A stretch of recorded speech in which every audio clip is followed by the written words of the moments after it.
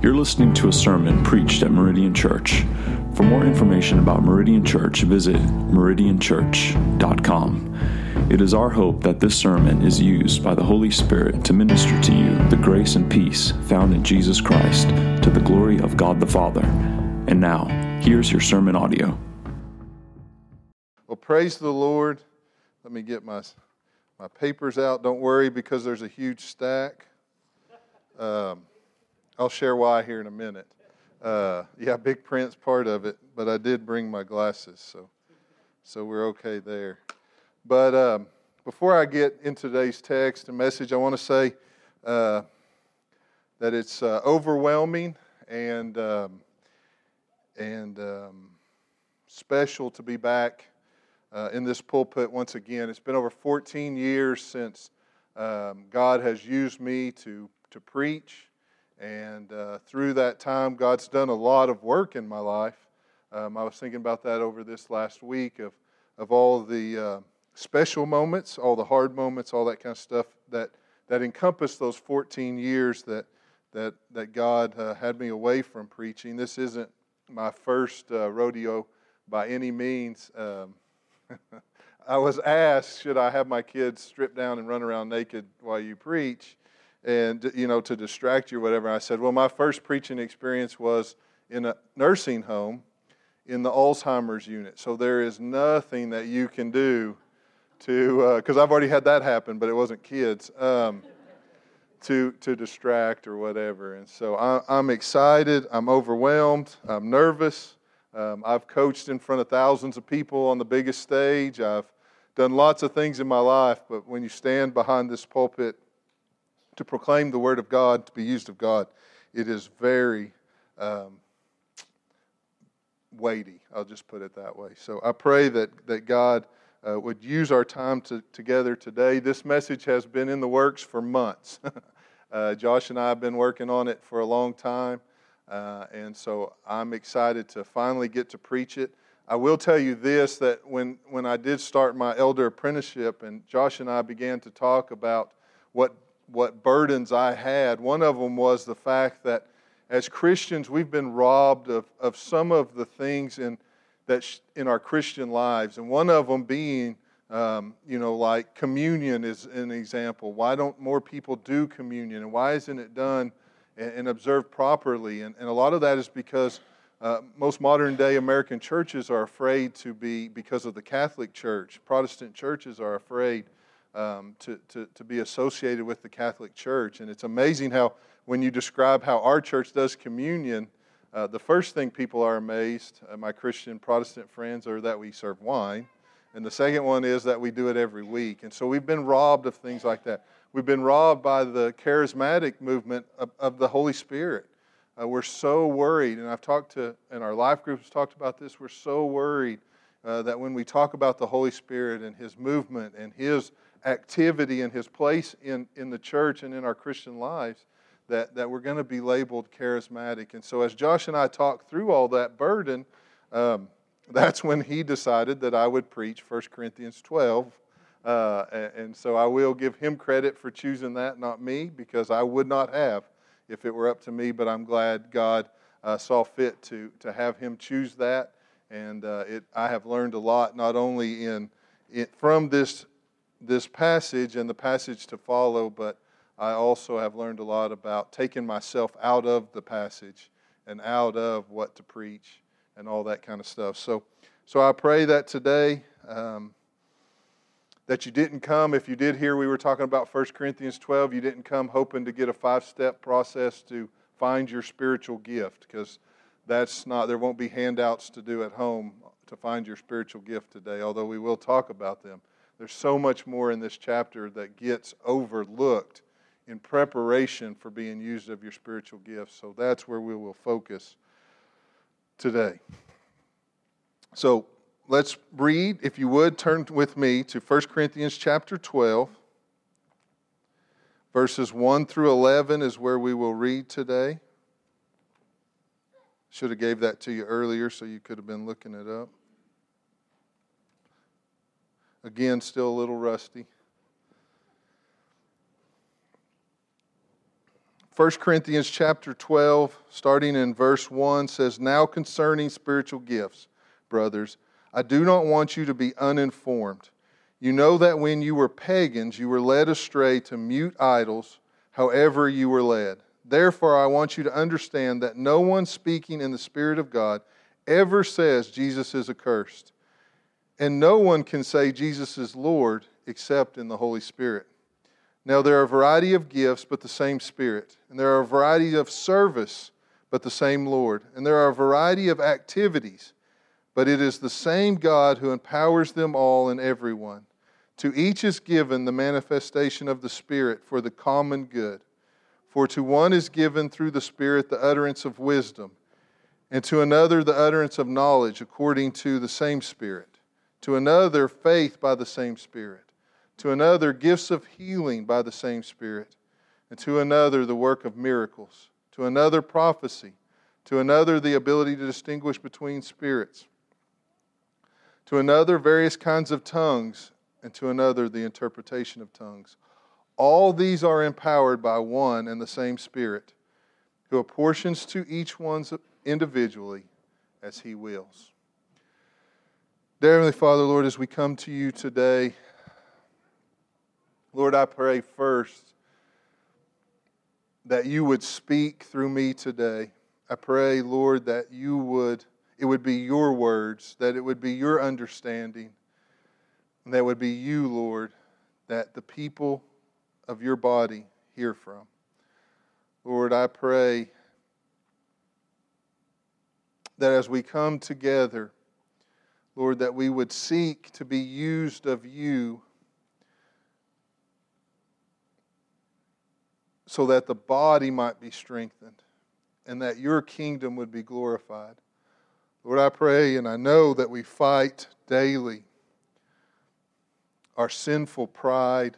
We fight our want to be recognized, to please men. Lord, I pray that as we are here today, that we would understand that we need to keep ourselves out of the way when it comes to Your working and using of us. Lord, I pray again today that You would forgive me of anything in my life that would keep You from speaking here today. And again, I pray that I would just be a willing vessel, that You would pour out Your words to Your people, that we would grow from it, that we would be used mightily for Your kingdom. I pray all this in Your Son's name. Amen. So we see here spiritual gifts are mentioned. And again, a lot of times when this is preached or taught, it's simply taught that we need to find our spiritual gift and our place in the church. And we need to do it. And there's nothing wrong with that.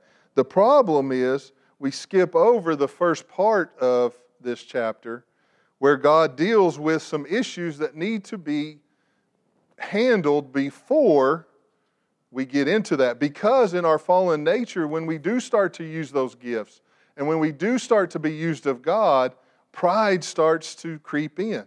And now it no longer is using my gift for God's sake and for the body and for the edification of the body and for God's glory. It is for, hey, look at me, look what I've done.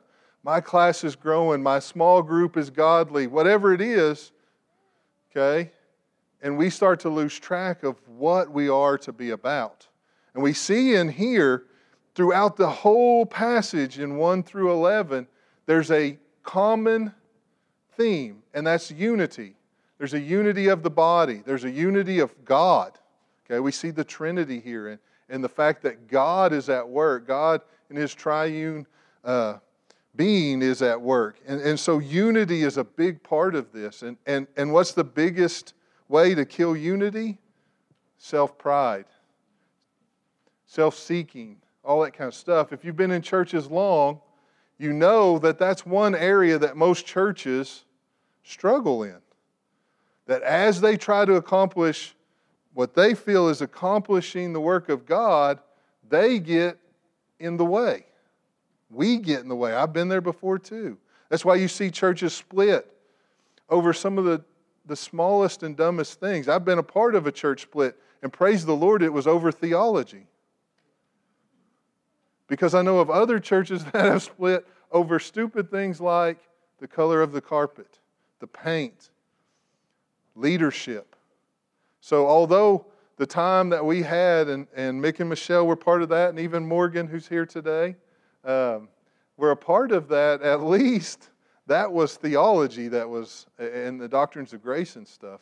It doesn't make it any better. I don't guess it makes it any better, but at least it was that. And so today, as we look at this, we're going to look at what do I need to be and what do I need to guard against in order to be used of God in the gifts that He has given His church. Okay? And so that's where we're there today.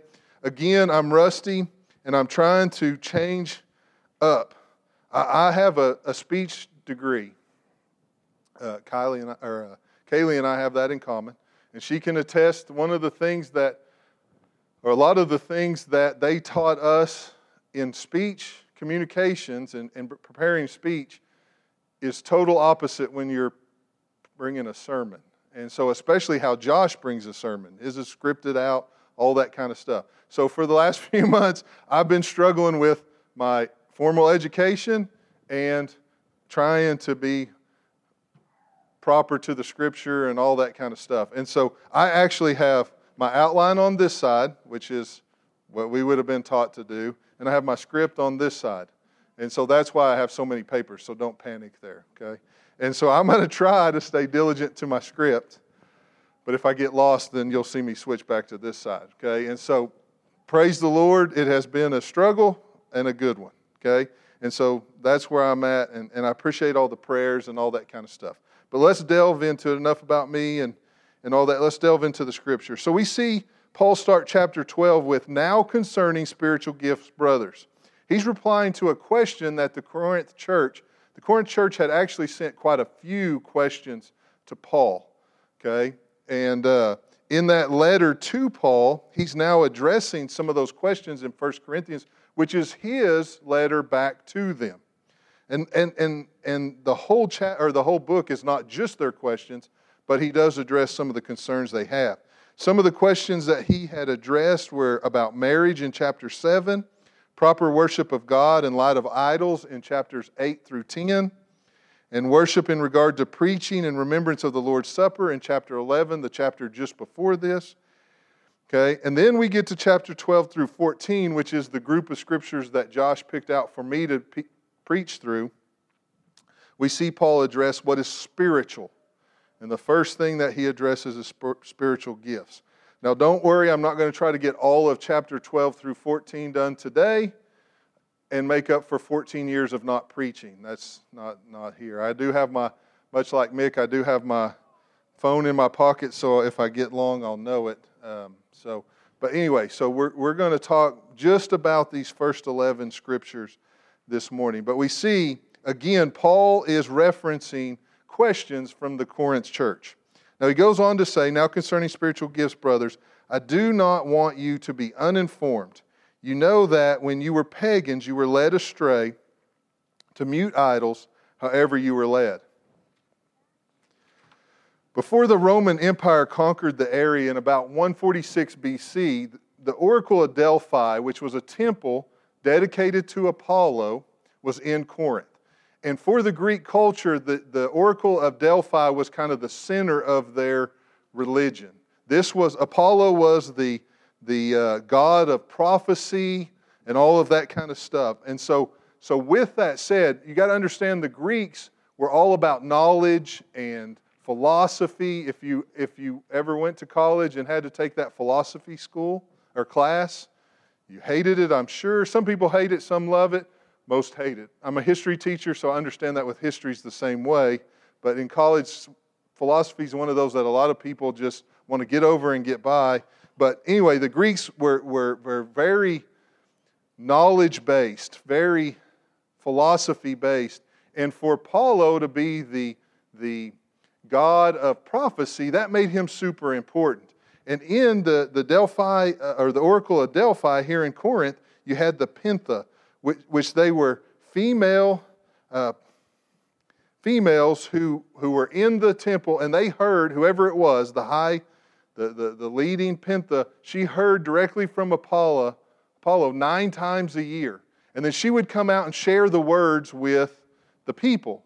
And then the people would interpret those words, and that's how they would make decisions. Decisions like who to marry, what job to have, where to move to, all those kind of things. Sound familiar? Our society kind of does the same thing with false gods and stuff. And so they would get these. There was one example, one of the rulers in the Greek government asked the Delphi if he would be overthrown by a great and mighty king or a great and mighty leader, to which the Delphi spoke the words of Apollo and said yes. Well, the funny thing was, it was his, or would the decisions or something, I can't remember how all it was worded, but come to find out it was actually him and his decisions that destroyed his kingdom. Okay, but they turn to that and they cling to that for understanding and decisions, and because of that, much like people today, they were led astray. They sought answers by things that were false. And we see that again today. And so that's why we see this warning from Paul here. I don't want you to be uninformed. You know that when you were pagans, you were led astray by mute idols, however you were led. Okay? Then, in the Corinth, just for background, so we kind of know where these people are coming from, in 146 BC, the Romans conquer the area, and they destroy Corinth. Wipe it off the face of the earth, basically. And then they rebuild it. And when they rebuild it, they make it the capital of that part of their kingdom. And in that, they bring their gods, which were just kind of adjustments to Greek gods. They took the Greek gods and they made them a little more Roman. Okay? And for the Romans, they sought after power and prestige and all that kind of stuff. And so you throw that into Greek culture. And so now not only do you have the Greek gods, you have the Roman gods, you have the Oracle of Delphi, you have Zeus and all that kind of stuff, and you just have a hodgepodge of religious ideas and concepts and approaches. Sounds familiar, doesn't it? And we'll talk more about that. Corinth, because it was the capital of that area for the Roman Empire, became a great source of wealth for the empire. Commerce was big. They were prosperous. They built big buildings, just like you see the Roman Empire, in the movies and things like that. They were elitist and all those kind of things that go along with the Roman Empire. And they found prosperity. They had great diversity. And the combination of storybook gods, diversity, wealth, and prosperity created an unfounded, unregulated religions free for all. A religious free for all. Religious elites believed to possess unusual spiritual powers, told the future, they talked to the gods, they told people what to do, they interpreted dreams, they did all those kind of things. They had elaborate festivals, big parties, mysterious things happened. All those kind of things were going on in Corinth at this time. And you can see how, as Christians were called from that society, how they would struggle with how to worship, how to be used in the kingdom. And much like that time, our society confuses people when they try to use their gifts and when they try to be used for the glory of God. A lot of us, some of us are fortunate and blessed to have been saved into a church where these type of things didn't go on, where there wasn't these kind of distractions and things like that. But others of us have been brought out of that. We've spent time, much like these Corinthians, in the confusion of hodgepodge religion. And it's tough sometimes. All of us struggle with some of the issues from outside because that's what we've known, and that's what has been ingrained in us from the very beginning.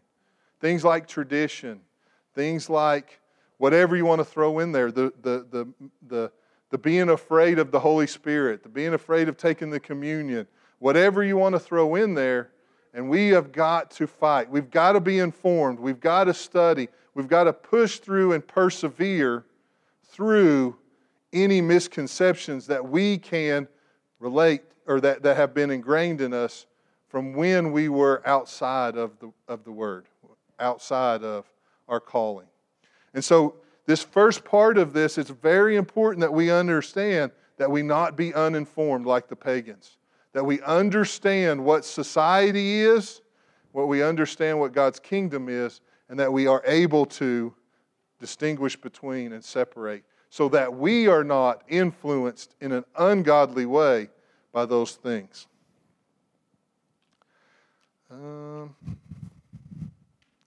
So he goes on to say in verse 3, "Therefore I want you to understand that no one speaking in the Spirit of God ever says, 'Jesus is accursed.'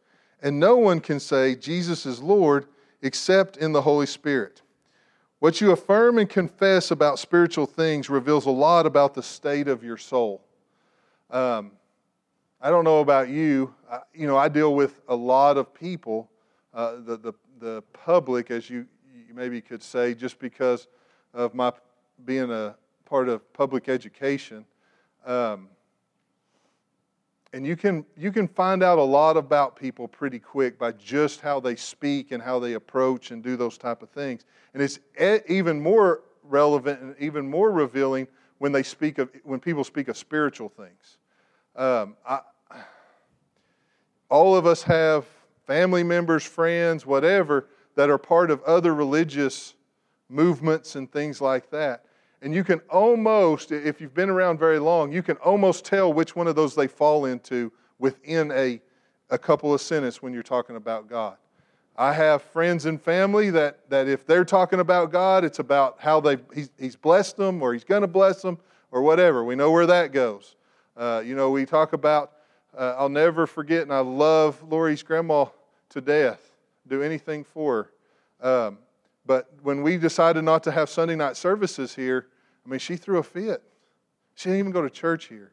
So a lot of us, and again, godly woman, all that kind of stuff, I don't doubt that at all, but much like we talked about, tradition and rules and all that kind of stuff, no alcohol at their house, or at least not for us because we were going to church. That type of stuff. You can really see people and where they're at pretty quick and where they fall by what comes out of their mouth.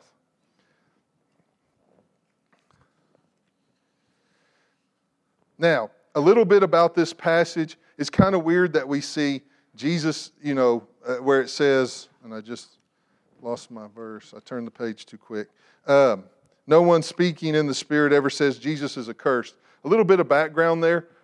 Some people think, one thought on this is that someone in the church of Corinthians was distorting Galatians 3:13, which says, "Christ redeemed us from the curse of the law by becoming a curse for us, for it is written, 'Cursed is anyone who is hanged on the tree.'" Now, we understand what that means and all that kind of stuff, but some people, when you research this, think there was some misunderstanding about that in the Corinth church. And so that's one reason why Paul puts this here, is that there was some misconception about Jesus, who He was, those type of things because of this. And so he throws that in there. Others believe that Paul was being rhetorical. So much of the conversation in our society, in the workplace, when we're getting our hair done, wherever you find yourself, by the water cooler, can be telling of people's spiritual states. And if you are like me, I judge the content that comes out of people's mouth. And so I think a lot of times people, what comes out of their mouth reveals how they feel about Jesus Christ truthfully.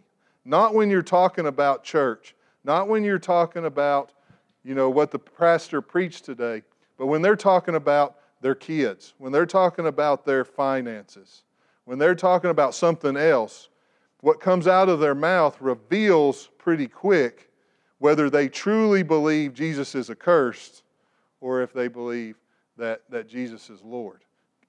And so we've got to be, and I say that, we've got to be mindful of that. How we approach things, even what we would consider ungodly things, what we say, what we do, how we approach them says a lot about us. Do we really feel that God is King and He's our Lord, or do we really not care and Jesus is accursed.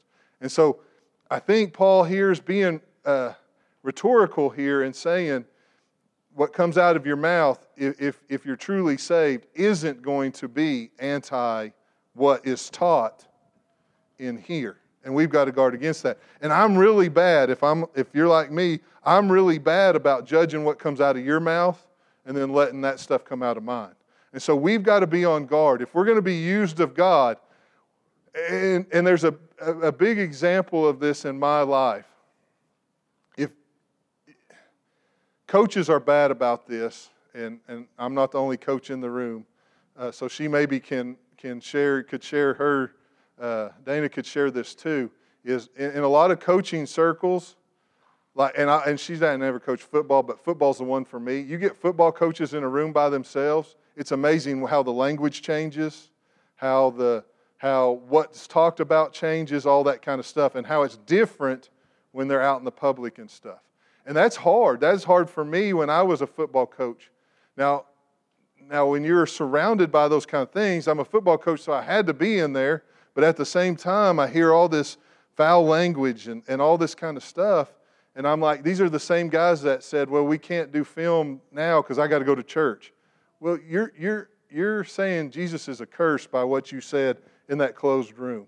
And so understand that if we're going to, and so those people lose all credibility with other coaches, with the kids. And there's other examples in your workforce, I'm sure, that I used to work for Halliburton. You want to get a HR person to have a heart attack? Take them on a frack job in West Texas. They won't last 30 seconds and everyone will be fired. Same kind of deal. When they get out on that frack job, it's just like all morals and all that go apart. And if we're not careful and we're not concentrating on what's coming out of our mouth and what we're saying and what we're doing, it can ruin the work that God has for us, and our gifts become invalid and they become unusable by the Lord. And so right here we see, as he says, the phrase Jesus is accursed coming out of our mouth. We'd all say, I would never say Jesus is accursed. But unfortunately, I guarantee you there's times in our walk that we say things that basically are saying Jesus is accursed. So we've got to be careful. We've got to guard. We've got to make sure that we are in every situation and every opportunity fighting not to curse the name of Jesus with what comes out of our mouth. Another approach or another idea of here is that in cultures, a lot of times when they persecute Christians, one of the things that they always do is they make Christians renounce God or whatever. And so that's also in here, and that's brought up quite a bit, that pagans were notorious for forcing Christians to curse Christ as a form of submission. And that would speak to the deliverance of Christians facing such persecution by the Holy Spirit. This last week, and I didn't write it down, it was kind of in passing. I was listening to a podcast, Peyton. If you need, Peyton is the podcast guy. If you need recommendations, go to Peyton. He's the one that turned me on to him. But I'm listening to a podcast, and they're talking about the early, when the Word of God was being written in English and some of those other languages, how that was met with such force, because those in charge didn't want the people to be able to read the Scripture for themselves. Because anytime in church history, here's a plug for Todd's class coming up here in a little bit, church history, go to his class. But in church history, when people start to be able to consume the Word of God and the Holy Spirit works, guess what that means for the people in charge? They usually aren't in charge anymore. And their ways are no longer accepted. And so it was speaking to, and Todd and I talked about this on Friday, and I still can't remember the name, but to some of those early people that were interpreting or were writing out the Bible in English, they were burned at the stake. And so they were to submit. They were being persecuted to submit. And you think one of them died almost instantly because of smoke inhalation.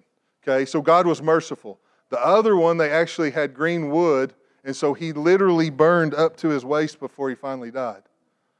Okay? How does someone, and at the very end, as he's passing away, he's still proclaiming the mightiness of God and the greatness of God. And so how do people do that?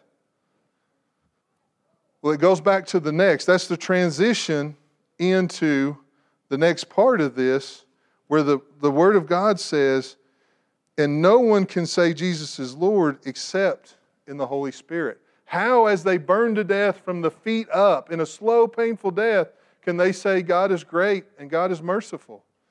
Because of the Holy Spirit. And so, as we study this, and as we want to be used, and as we want our gifts to be used for the glory of God, it has to be done through the working of the Holy Spirit. And that's the problem that we've been robbed of, the Holy Spirit, and it's working, and we're so scared of it because we don't want to be charismatic, that we're missing out on a part of God and the Holy Trinity that is important. And that's what this reveals.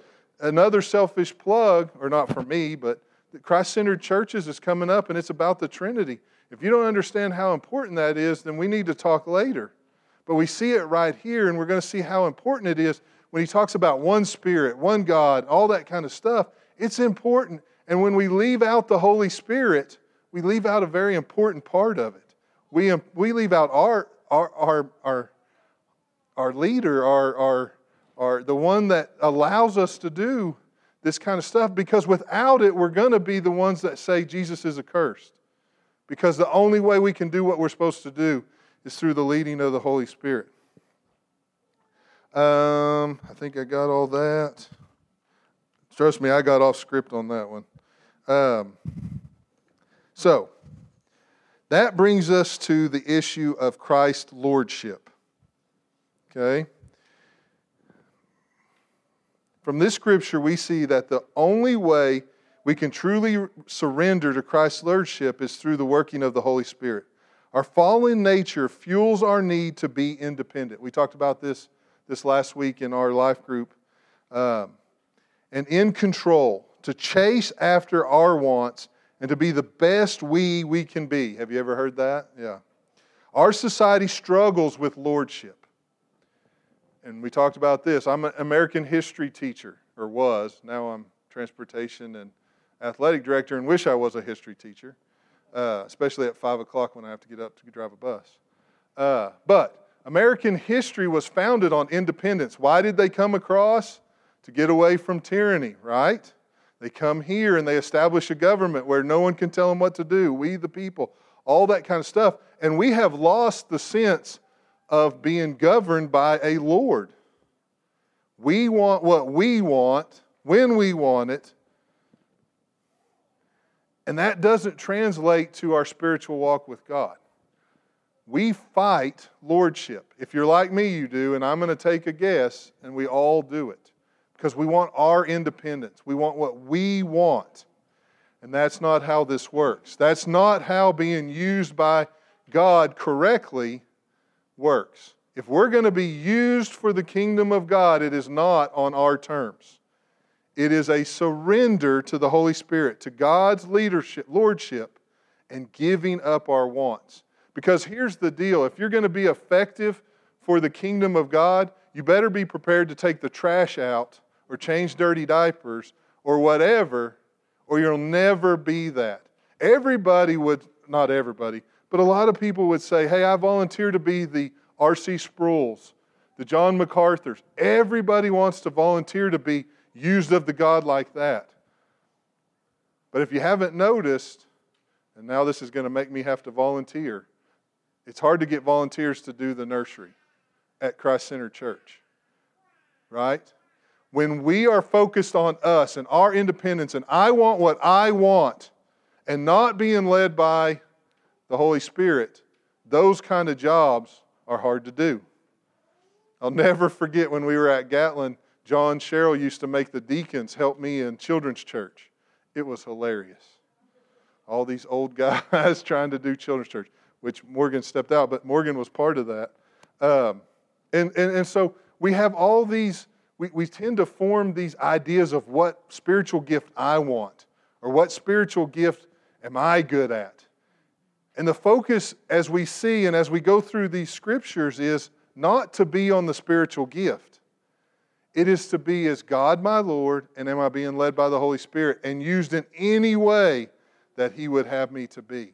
That's why things like the checklist of what's my spiritual gift are a hindrance to the work of God more than they are an asset. So we have got to surrender to Christ's lordship. We've got to remember that He is the Creator. Colossians 1:15-16 says, He is the image of the invisible God, the firstborn of all creation.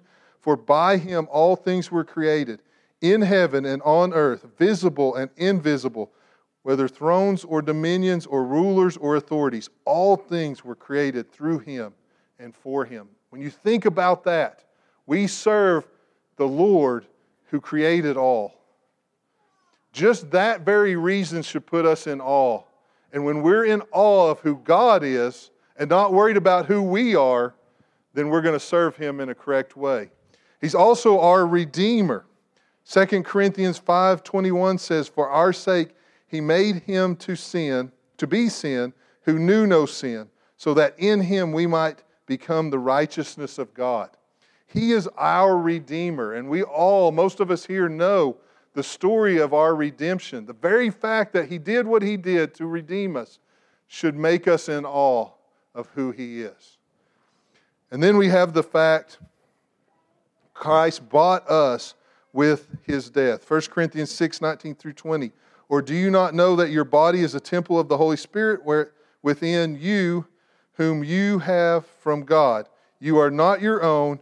You were bought with a price. So glorify God in your body. As we see in our text, lordship is accomplished by the Holy Spirit. He regenerates, instills faith, gives us understanding of the things of God. And we must remember that. We must remember who God is so that it helps us to remember who we are, truly who we are, so that we are humble and that we might be used by the Holy Spirit. Okay. Now, verse 4, Now there is a variety of gifts, but the same Spirit. And there are varieties of service, but the same Lord. And there are varieties of activities, but it is the same God who empowers them all in everyone. To each is given the manifestation of the Spirit for the common good. In verses 4-7, we see the Trinity united in the work of the church. Once again, we are quick to recognize God the Father's place in all this. We love to talk about Jesus Christ and His role, but we shy away of the work of the Holy Spirit. It is through the Holy Spirit that He accomplishes the work of the church. God carries out the work of the church through the Holy Spirit. Without the Spirit, we cannot be in line with the will of God for the application of gifts for the service to His kingdom. We see here the understanding of the Trinity is key in understanding the work of the church. God the Father, God the Son, and God the Holy Spirit accomplish the work of the church. And so that's why studies like the Christ-centered church and things like that are important. Okay? Trying to hurry a little bit. We do see here one body. The church is to be one body. Spiritual gifts are given to strengthen the church. And so here's the thing. When we lose track of our spiritual gift and we start to make it an idol, or we start to get puffed up with pride because of our spiritual gift and the work that God's doing, that doesn't strengthen the church. That hurts feelings, that causes division, and that causes turmoil inside of that body. It becomes, for lack of a better word, a cancer. And so we have to be careful to understand that spiritual gifts are for the body, the one body, the unity, much like we see Him list as He talks about God's work in the church being God the Father, God the Son, God the Holy Spirit. In pagan society, spiritual gifts were a status symbol. In Corinth, the people who were given extra, the ones that could interpret the Delphi, the Oracle of Delphi, the people that were religious, it was a status symbol. It really wasn't a religious thing. It was a way for them to be prosperous. And we see that much today. And so when you are starting to be used of God, or you are in the church and working and diligent, you've got to guard against that. You've got to make sure, I am doing this for the body and ultimately for the glorification of God, not for my own and not for pride and things like that. It's through the diversity of gifts that the church body is made complete, and we'll talk more about that. But again, we can't all be R.C. Sproul. Some of us got to be diaper changers or vacuumers or trash picker-uppers or greeters or whatever it is.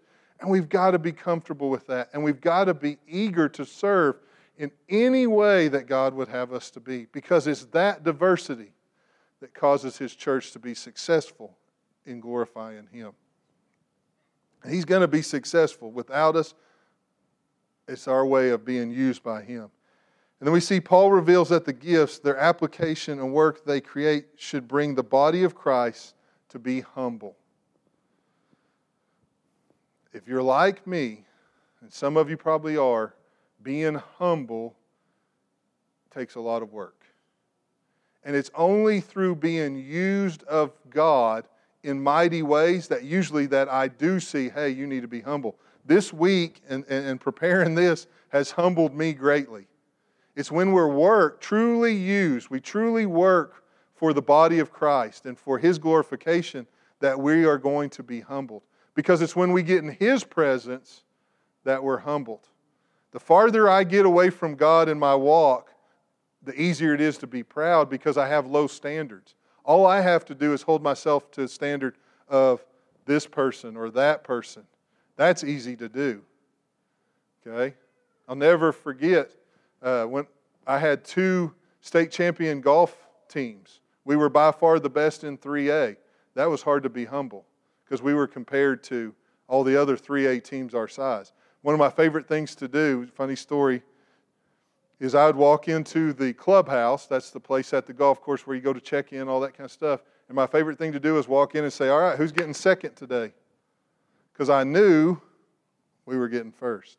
Well, a lot of times in our Christian walk, when we start comparing ourselves to other people, if all I got to do is come to church more than you to be good, that's easy. Or if all I have to do is whatever and compare to other people, I can do that. I can be better than most people. And when that's our standard, we're not going to be very humble. But the closer we get to God, the closer our walk is with God, guess who becomes that standard? The proper standard. And that's God. And when we are in His presence, it doesn't matter who you are, you're going to be humbled.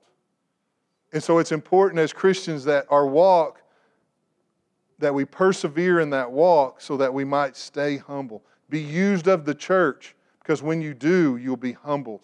You'll be in a place to be used. Quickly, verse 8.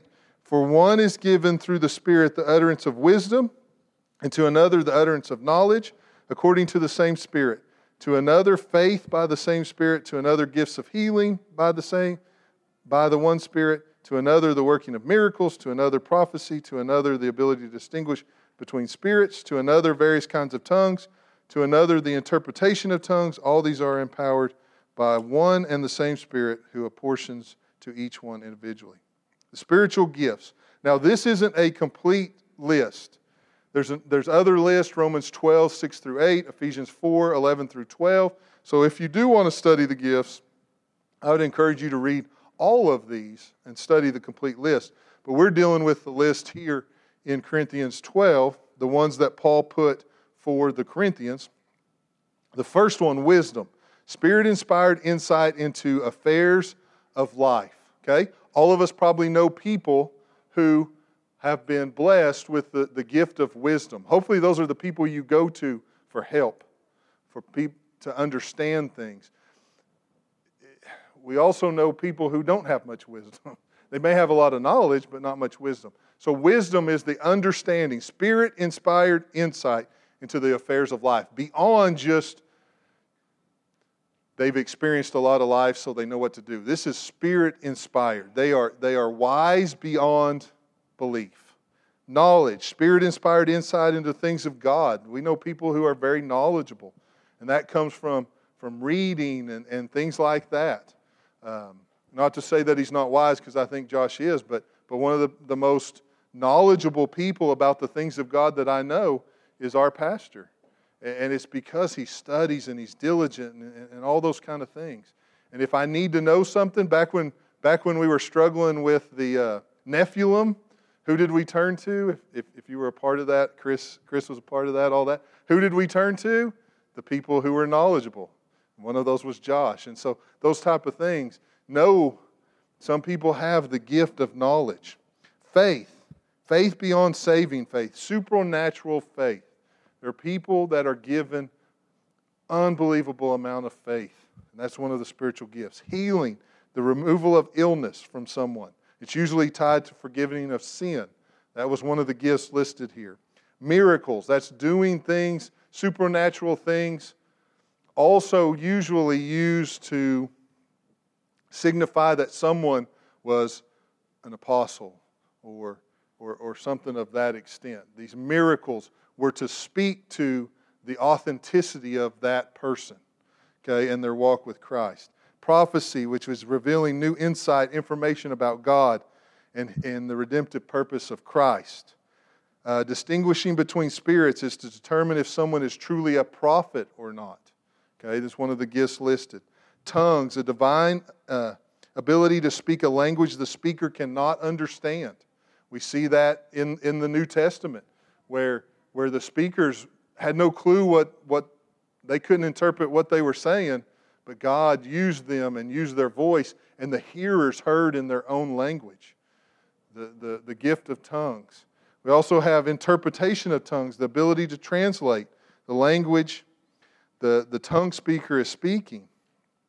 And so we have this list of spiritual gifts that were given here at Corinth because those were the gifts that were active at that time.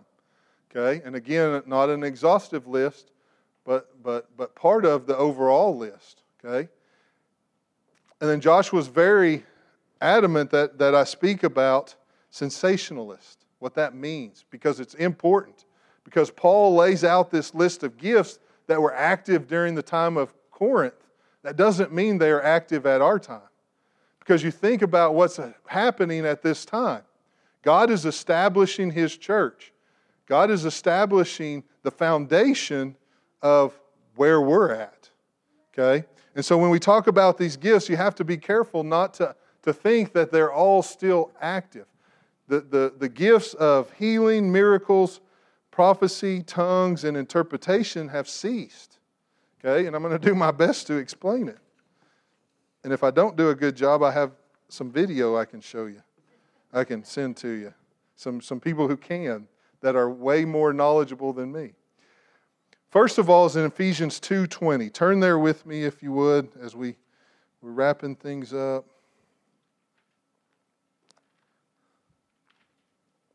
Ephesians 2:20. So how do we know that these gifts have ceased? I have to have my glasses for this one. Ephesians 2:20, the Word of God says,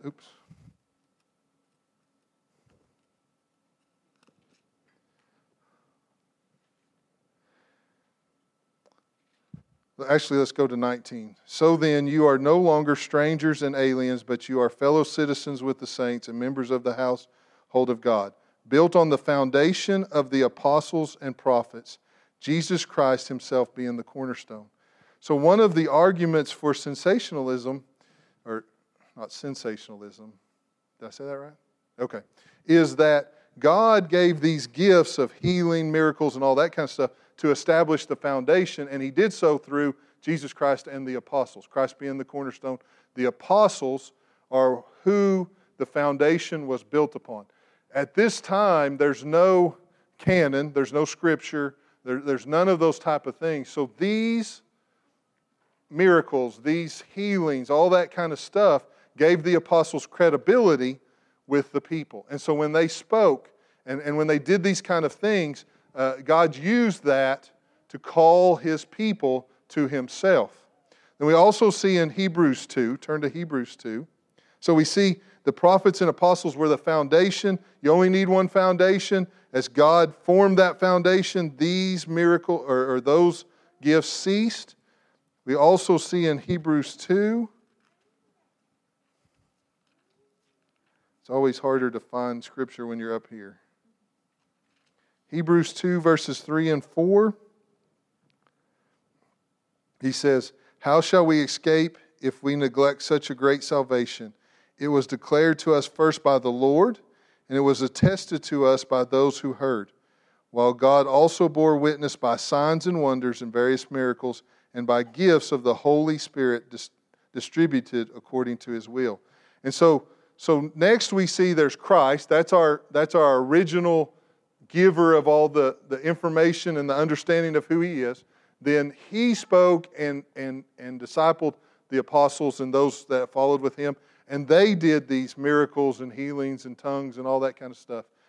And so then from there we go Christ to the apostles. And then now we've moved into an area where we don't need those. Okay? And I know I don't have a lot of time and all that kind of stuff. And I know this isn't as good as what we could do with a little more time. But Christ, then the apostles, and then as the apostles established that foundation, and as they gained credibility, and as the canon came together, and they wrote letters, and they wrote the books, and all that kind of stuff, then as we get farther from Christ, the less of that happens, and now we have the Word of God. And he says, in the deal that Josh sent me from Ligonier, that's what they said. We have a much better source of Christ and who He is and all that kind of stuff in the Bible. We have a complete version of that in the canon. And so we don't need signs and wonders because we have the Bible. Because signs and wonders are pretty weak. Think about it. A lot of those signs and wonders led to misconversions, all those type of things. And so that as you look at these and as you explore spiritual gifts, understand that some of these spiritual gifts first were given to the apostles to establish credibility. And then as that went away, God gave us the canon that no longer did we need those. Now, some of those other spiritual gifts and stuff are important. Knowledge, faith, all those kind of stuff. And we have a complete version of what we need to understand. I wish I had more time, but we don't. So if you want the video, the Ligonier video, ask and I'll give it to you. The canon of Scripture is complete. To say that we still need those signs is to question that this is complete and sufficient. You can't say we need healings and all those kind of things and signs and wonders and say the canon is complete.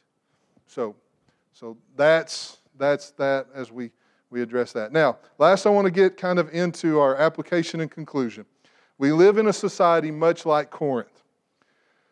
Prosperity, religious hodgepodge, worldly knowledge, works, all those kind of things that we have to guard against so that we can be used of God in the kingdom. My question is, and this hit me pretty hard, is I had to examine myself and what my idols were. Not so much what's my spiritual gift is, what is my idols, what am I chasing, what has priority in my life that's keeping me from being used. I think that as we go from here, if there's one thing that I could challenge you to do is to examine yourself daily. Is there something that I have put before the work of Christ, the working of the Holy Spirit, the one body, the church, the glorification of God? Are there things that I chase more than those things? I can tell you in my life I've struggled with that. When I was a girls basketball coach, the one thing I chased the most was one of those stupid gold balls. I got a silver one, and guess what? It brought me no happiness. Golf coach, I won 2 state titles. Guess what? 3 days after winning that state title, guess what I needed? I need to get back out to the golf course with those girls, and we got to get better for next year. Our idols and those things that we chase, it can be our job. I worked at Halliburton for 10 years, trying to get up the corporate ladder, doing the best I could do, and we were successful. I was extremely successful at Halliburton. But guess what? Every day I had to show back up and work just that much harder because it didn't fulfill what I needed. And then I did all of that work, and then one day they say, hey, we're sending your whole group to Carrollton. You need to find a different job. All of that. I chased that idol, and at the end of the day, it meant nothing. It meant I worked 16, 17, 18-hour days away from my wife, my newborn daughter, and at the end of the day, they said, hey, you need to go find something else. We all have those idols. If it's a person or it's whatever, they're going to let you down. You're not going to find fulfillment. In the Greek and Roman society, they always had to one-up. The next festival had to be greater. The next festival had to be more mysterious. Why? Because it never brought them the happiness that they thought it was going to. And when we chase those things, when we do the things of the uninformed pagans, it interferes with our walk with Christ. We have to guard against being led astray by idols and by false understanding. We have to submit to Christ, pursuit of the gifts, and we have to seek the work of the Holy Spirit. The church is to function in the plan and working of the Holy Spirit. Gifts are given to complete the body. Don't seek out your favorite gift. Don't seek to be who you want to be in the church. Seek to be used of God. Seek to not be an uninformed pagan. Seek to be someone who seeks after the oneness of the church, the one body, in light of the Trinity and the one God. Seek that unity. Seek to be part of that. Then you'll be used in a way that God will use you greatly through the Holy Spirit. Seek to be part of the big picture of what God is accomplishing in the church. Let's pray. Dear Heavenly Father, I thank you for this opportunity. I pray, Lord, that your words were heard and anything I added to or anything that was of me fell on deaf ears. Lord, I pray that you'd be glorified through this. I pray that we would have understanding of the things of being used in your body. Lord, I pray that we would seek to be used as you see fit, that we would take out our wants and our needs, that, Lord, we would seek your Holy Spirit and guidance. Lord, I pray that as we go from here today, that our words that we speak in public would not be contrary to you and to your word. That people would hear the greatness of our Christ in our words and not the hypocrisy of our hearts. Lord, I pray that you would use this church in a mighty way. I pray that we would seek to bring glory to your kingdom through you, the working of your Holy Spirit. In your Son's name, amen. Thank you for listening to this sermon audio from Meridian Church. Please feel free to share this resource with others. We only ask that you do not alter the content in any way. Again, you can find more resources at meridianchurch.com.